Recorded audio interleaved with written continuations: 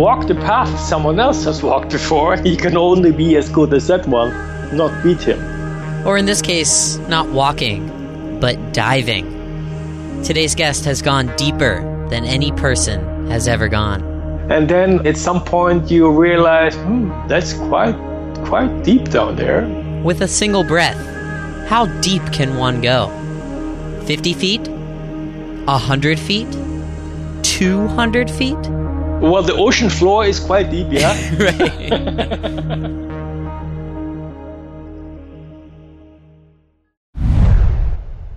Remember those fantasies that you'd have as a child when you looked up at the big, white, puffy clouds and thought, what does it feel like to walk on those? Cloud-lined socks have made that fantasy a reality. Their highly advanced, top-secret merino wool blend simulates the environment that a human foot feels while stepping on the clouds. You know, moisture regulation, temperature control, odor resistance. I'm wearing them as I speak, and I feel like I'm podcasting on top of a cumulonimbus. For 20% off of your experience walking on the clouds, go to cloudlineapparel.com and use the code Meister at checkout. This deal and all others on our website, mtnmeister.com, on the deal section. Thanks. Hello there. Welcome to Mountain Meister. I'm your host, Ben Schenk. What is the furthest that you have ever gone underwater with a single breath? For me, that answer is probably less than 20 feet, but for our guest today, Herbert Nitsch, the answer is 830 feet. Herbert Nitsch is the current free-diving world record holder and the deepest man on Earth. He holds 33 records in different freediving disciplines, which range from using weights and floatation to help you go down and up to no assistance at all. Herbert Nitsch, welcome to Mountain Meister. Hello, thank you. 830 feet. How do you describe to someone how deep that is? Well, it's a little less than the Eiffel Tower. Or more, I don't know actually. I looked it up. It's less, you're right. Okay. Yeah, well, of course you don't start by doing this extreme depth. You start bit by bit shallow, and as you progress, you go deeper and deeper, and finally you find yourself doing something that others consider a bit crazy. Crazy, yes, you're right. A lot of our listeners listen to the podcast while they're running, and if you were running an 8-minute mile right now while listening to this podcast, it would take you 1 minute and 15 seconds to cover that distance. If you're driving 60 miles an hour, it would take you a little over 9 seconds to cover 830 feet. That's how far you're going down. Yeah, well, I'm not good in running. So freediving is pretty weird, to be honest. How did you find this? Well, I used to be a pilot myself, as an airline pilot. And I was on a scuba trip. I was already scuba diving, and the airline lost all my luggage. And then I was snorkeling, taking some pictures with an underwater camera. And there was another diver who was saying, how deep can you go? That seems endless. And this guy convinced me to buy some fins and go for records or compete. So if the airline hadn't lost your luggage, we might not be talking to you today. Nope, probably not. Why do you have this infatuation with going down? A lot of our guests like to go up. Why do you like to go down? I was told back then that when you snorkel and you just go underwater, dive, you breath hold, that's free diving. So anything you do on breath hold underwater is called free diving. And obviously you can do this in different disciplines. You can just do it for as long as possible, called static apnea. You basically float on the surface, motionless, just try to go as long as you can. But I was always fascinated by going deep and just snorkeling to depth taking some pictures, and then obviously at some point you realize, that's quite deep down there you're going, and you fascinate yourself that you can progress in such a short time by so much. Let's see how far it goes. Mm-hmm. It's just that your limit is by far exceeded, so you're curious to see where it is. Right. And I almost look at mountaineers where there's a specific goal, the top of the mountain. You can't go any further than the top of the mountain. You can keep going down and down and down and down. Where do you draw the limit? Well, the ocean floor is quite deep, yeah. Right. Yeah, of course. There's basically no limit, let's say, on free diving. So you're just curious how far it will go. When Umberto Belisari was going to 80 meters, about 300 feet, yep. I was thinking, hey, that's impossible. Anybody will break the record. That's inhumane. That's out of the world. And a few months later, well, half a year later, it was a piece of cake. Yeah. And nowadays, better beginners do that. So why? Why can you advance so quickly?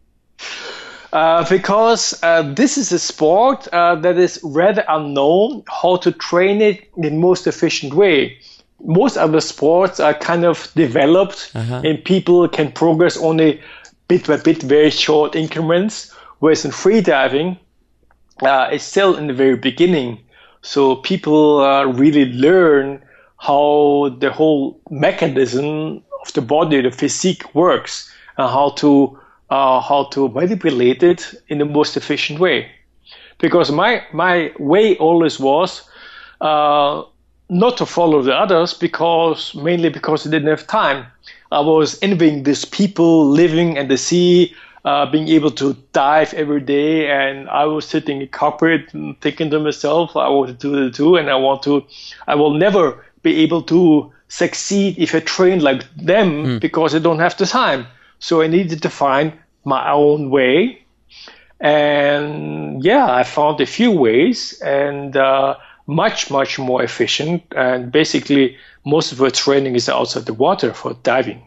Do you think you would have found yourself as the world record holder had you not looked at things a different way than how they were currently being done? Probably not. Because, if you walk the path someone else has walked before, you can only be as good as that one, not beat him. And my training methods are so different than the norm. If I would train as much as all my competitors did, I trained maybe like 10% of it maximum. Is one of your unique strategies drinking out of a Coke bottle, like the picture I'm looking at right now? Well, that's one technique for equalization. Yeah, even though it's empty, it's not Coke in there. Okay, so before we get to the Coke bottle, let's just learn how you do this. Let's start at the beginning. What do you do before your dive? Before I try to visualize the dive and the setup and the training, the warm-up, everything. So it's almost like a rehearsal of the dive. So when I actually do it, it's almost like a film, or I'm a spectator and just watching the whole thing. And I'm a bit like a third person watching the whole thing. Therefore, I'm less excited. Because excitement in many sports, adrenaline is very positive. In freediving, it's absolutely not. Because on the dive, you have to be dead calm. Like waking up on a Sunday, you can switch off the alarm again and go back to sleep. This emotion, this state you have to be in to start a dive. And at the same time, you've got a time window of only 30 seconds. You have judges, you have spectators, media, safety divers, and you have to be that calm, like a walk in park. Except you're going 830 feet below the surface of the water. And this is something mentally quite difficult to achieve, and that's probably main thing of a good freediver. Do you use this in other stressful scenarios? Not really. No? Okay. It only applies to freediving. Well, I'm wondering if maybe, I don't know, when do people get nervous? When they go up and do a big talk in front of a bunch of people. Would this help to ease the nerves there? Yeah, I think especially if you have walked through it before, that when you actually do it, you're not doing it the first time, and therefore you're more relaxed. That helps a lot.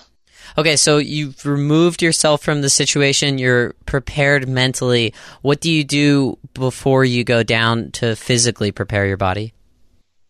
Well, in the beginning, before the dive even, I do a technique, so-called packing, buccal pumping also, where I take sip by sip and lose my epiglottis as a piston to overpressurize the lungs. Because on normal inhalation, you can only take a maximum of, in my case, maybe 10 liters. What about my case? I don't know. I saw the average lung capacity is 6 liters. Okay. So when you do this packing, how much air do you get into your lungs? 15. 15. So you've more than doubled it. Even though doctors would say that it's impossible, but yeah, it's a fact because I measured it. Anyway, so you pack your air to your lungs to maximum to inflate to 150% of the maximum capacity. And this air is not used to have extra oxygen. It's mainly used for equalization. Because at pressure, you constantly need to press air in the sinus, ears, and so you have to press air up. You need a volume to be able to press it up. And that's the main key. That's also the main limit of most free divers is the equalization. And only second is the actual breath hold. Mm-hmm. So on the packing, try not to faint because of shutting off the blood circulation to the brain, because this packing is causing a tremendous pressure, and therefore it can shut off the blood circulation to the brain. And therefore, you have to gradually increase the blood pressure. And then once you finish on that, you have to go down. And depending on discipline, I'm talking about maybe with fins going down. Where in the beginning, I try to swim some kind of sloppy. Most of my competitors thought because they wouldn't know better, but actually I did it on purpose, swimming sloppy in the beginning, because I want to swim as relaxed as possible in the beginning, because it's only the first 20 meters you have to swim, and then gravity takes over because the oxygen or the air in the lungs are so compressed that you're actually negative. So you only swim the first 20 meters, right. And then you just free fall all the way to the bottom. Free fall. And in the no limit discipline, the weight, there's a weight at the bottom of you just carrying you down. Yeah, pulling you down. Pulling you down, pulling's a better word. No offense, but does this sound as crazy to you still as it sounds to me hearing this for the first time? Okay. Well, in the beginning, first time I was on a sled, it was a bit of a scary feeling because you're very dependent on it and you have to trust it 100%. And that's in the beginning difficult. But since I did my sleds mostly myself, and coming from aviation, having these backup systems, and also if a system fails, it doesn't block the other systems, having backups, so that allows you to trust the system. Mm-hmm. And only then you can concentrate on yourself. Okay, so how about the Coke bottle? How does that work? Well, it's an ordinary Coke bottle, and basically it had holes at the bottom to allow water going in and out. And at the top, at the cap, there's a small tube, which I have in my mouth. And at the beginning of the dive, this Coke bottle is filled with water. As you continue at around 40 feet, I stop and exhale all my air in the Coke bottle or bottles. And with a special technique called reverse packing, I suck out air, the air that normally doesn't want to go out, you can't push out. So all my air is in the Coke bottle. And as I descend further down, I take that air back, sip by sip, just to equalize, not in my lungs. Because the problem is, as you dive deeper, their lungs get compressed and there still remains some air in the lungs, which you cannot get up to equalize. So you need air to equalize with. But if you don't get that, you can't access it, you're basically stuck. But if before that, reaching that, I've already put it in a Coke bottle, I can use that air. And this is a technique I only use. It's so simple. And a few people probably have tried it, but didn't really succeed on it, even though it sounds very logical to freedivers, let's say. So you're using the Coke bottle, the air in the Coke bottle, to help equalize your sinus in your ears because you can't get that extra air that's in your lungs to do it. Why is that not outside assistance? Like, you're not supposed to use any assistance with breathing or pressure. Why is that not assistance? It's only assistance in like a workaround to equalize your ears and sinuses. It doesn't have any effect on the pressure on your body and your lungs. And this is for a lot of people the limit of bearing so much pressure in the lungs. I take my time for filling that because if I'm missing some air, I'm missing the equalizer depth. I only find out at the bottom if I have not enough. So I definitely want to make sure I have done it properly. Okay. So I take my time, about half a minute, to blow all my air out in the bottle, and then I descend as fast as my equalization would allow me. So in the last case, I had to attach some so-called speed brakes to the sled because the sled was actually going faster than the experts were predicting. It's possible. So you're in the sled for the no limit free dive because it's just how far you can go down without breathing or pressure assistance. How fast is this sled pulling you down? 3 meters per second. That's quite fast, a bit faster than scuba diving. 3 meters per second, 10 feet per second. Yeah. Mm-hmm. And pretty soon the light fades out until you have no light anymore. You go into pitch black loneliness, and you just hear the sound of the sled on the rope because it's sliding on the rope. And so I keep on pumping air out of the Coke bottle to equalize and constantly equalize, like intervals of 1 second I equalize constantly. Right. And then the bottle is empty at some point. That doesn't mean that equalization is stopping because I still have some air left in my mouth, which I use to equalize and continue. And then at some point, hopefully, the end comes of the rope. So you had set the 830 feet as your goal, your mark.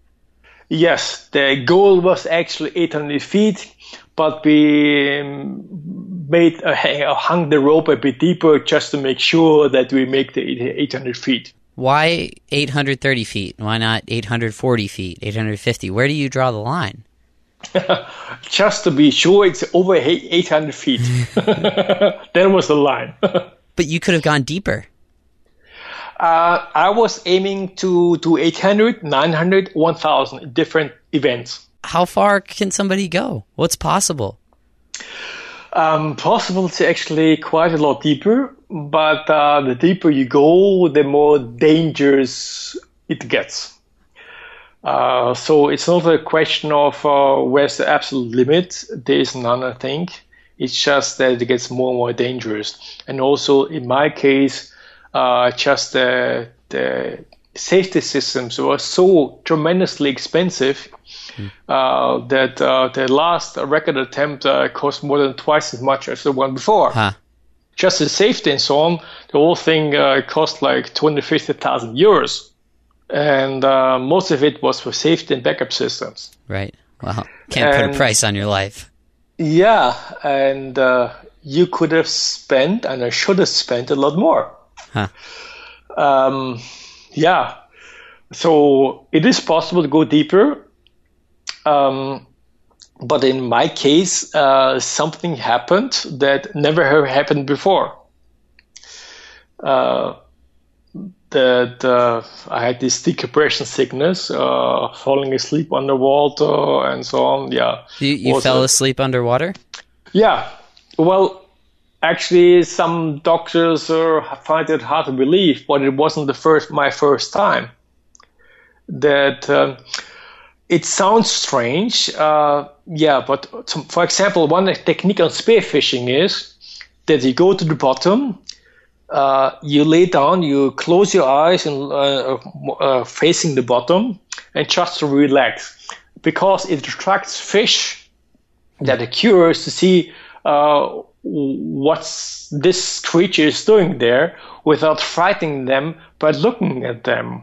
When you close your eyes, you want to preserve oxygen as much as possible, and that you can achieve only by relaxing. So you have to close your eyes, be relaxed, like in a Sunday morning, and just wander away with your mind. And this wandering away with your mind and falling in dream state is quite similar. And this happened that while laying there at the bottom, I fell asleep. And then at some moment I realized I was like, shit, I'm underwater looking at the gauge, how deep it was. Still 40 meters to go up to the surface. Yeah, so this was the first time. I didn't think of it too much. But on the last and limit record, it happened a bit for a different cause. Because after reaching the 830 feet, the sled went up, and at 100 meters, the sled slowed down. At around 80 meters, I fell asleep because of narcosis. When you dive deep, the nitrogen becomes a narcotic, which is similar to being drunk from alcohol. So being drunk from alcohol, you're also not 100% there anymore. And this paired with being relaxed, trying to be relaxed, is you're quite likely to fall asleep. So you're drunk and you're asleep, and you're how far under the water at this point? So I fell asleep at 80 meters.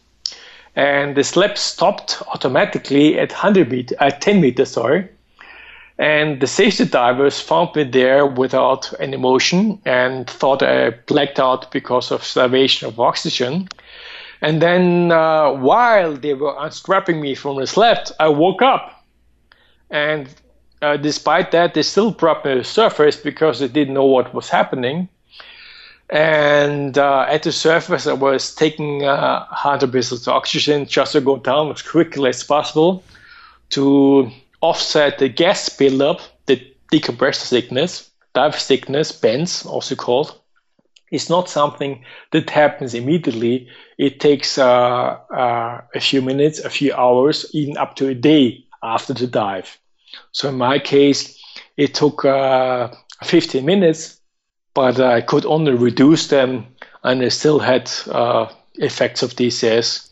That big dive was in 2012, and I read that you still have some effects from decompression sickness. What are they? Well, at the moment, it was similar to having several brain strokes. And in the beginning, I was like a mushroom, my brain fried. I couldn't walk, couldn't talk, I couldn't even find simple words. And I was wheelchair bound for quite a while, for half a year. And now, actually, I'm still facing some coordination issues, especially writing with the right hand, and also my speech that, having some problems speaking, more so actually in my mother tongue, in German, because I mostly speak English. So, these risks going into the sport, is it worth it? There's a famous saying I heard once: everybody has to die, but not everybody lives. And I think there's so many dangers we're facing in life that you might as well can lock yourself in the house, at home, in the apartment, because most accidents happen actually in traffic. I think 1.2 million people die in traffic every year. 1.2 million. But I think if you do something potentially dangerous and try to reduce the risks as much as possible, you're doing something less dangerous than you're actually doing a lot of dangers every day without thinking about it. And freediving is potentially dangerous. But if you do, even though I wouldn't consider freediving an extreme sport, some people do. If this isn't an extreme sport, what is? Jumping out of a plane. Jumping out of wingsuit flying? Yeah, that I would consider, or I find some crazy flips with motorbikes on slopes crazy.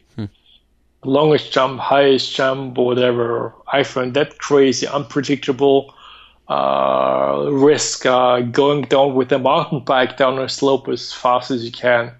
I find this much more of a risk, maybe also, in my eyes, maybe also more unpredictable risk than freediving. But maybe that's the same thing as a motorcyclist who claims that he knows or she knows what she's doing looking at what you do. Yeah, probably, yeah. It's interesting. I guess, and we should also say that this no-limit freediving is probably a very small percentage of the time that you spend in the water. You're probably doing a lot of other things there, but since it's all we talk about, it makes it seem like you do it all the time. Yeah, of course. Most of my diving is actually for fun. 90% of my diving is just to enjoy the marine life, to interact the reef, the animals, shipwrecks, whatever. And throughout, I've been in very remote places too. And wherever I go, I see plastic bottles, overfishing, dynamite fishing. So since the last record, I heard about Sea Shepherd, and since a bit over a year, I'm an advisory board Sea Shepherd. That's a non-profit organization dedicated to enforce the laws and the habitats of the marine life. We'll throw that link, Sea Shepherd Conservation Society, on Herbert's Meister profile page on our website, mtnmeister.com. One last final question for you, Herbert. That is, who would you like to hear as the next Mountain Meister? Umberto Pellizzari. He was the record holder before me, and I always looked up to him, admired him for his tasks. I couldn't look up to a person only to be good in something. I would admire a person if he's generally a good person. Because only being good at one task, you don't really know so much about a person. You only know about a person if you really get to know him. Like I met Umberto Pellizzari, and I think he's not only a good freediver, but a good character. Keep an ear out for Umberto Pellizzari on a future episode of Mountain Meister. You can find out more about Herbert at herbertnitsch.com or go to his Meister profile page on our website, mtnmeister.com, for highlights of today's episode. Herbert Nitsch, thanks so much for joining us today. Thank you. Thank you.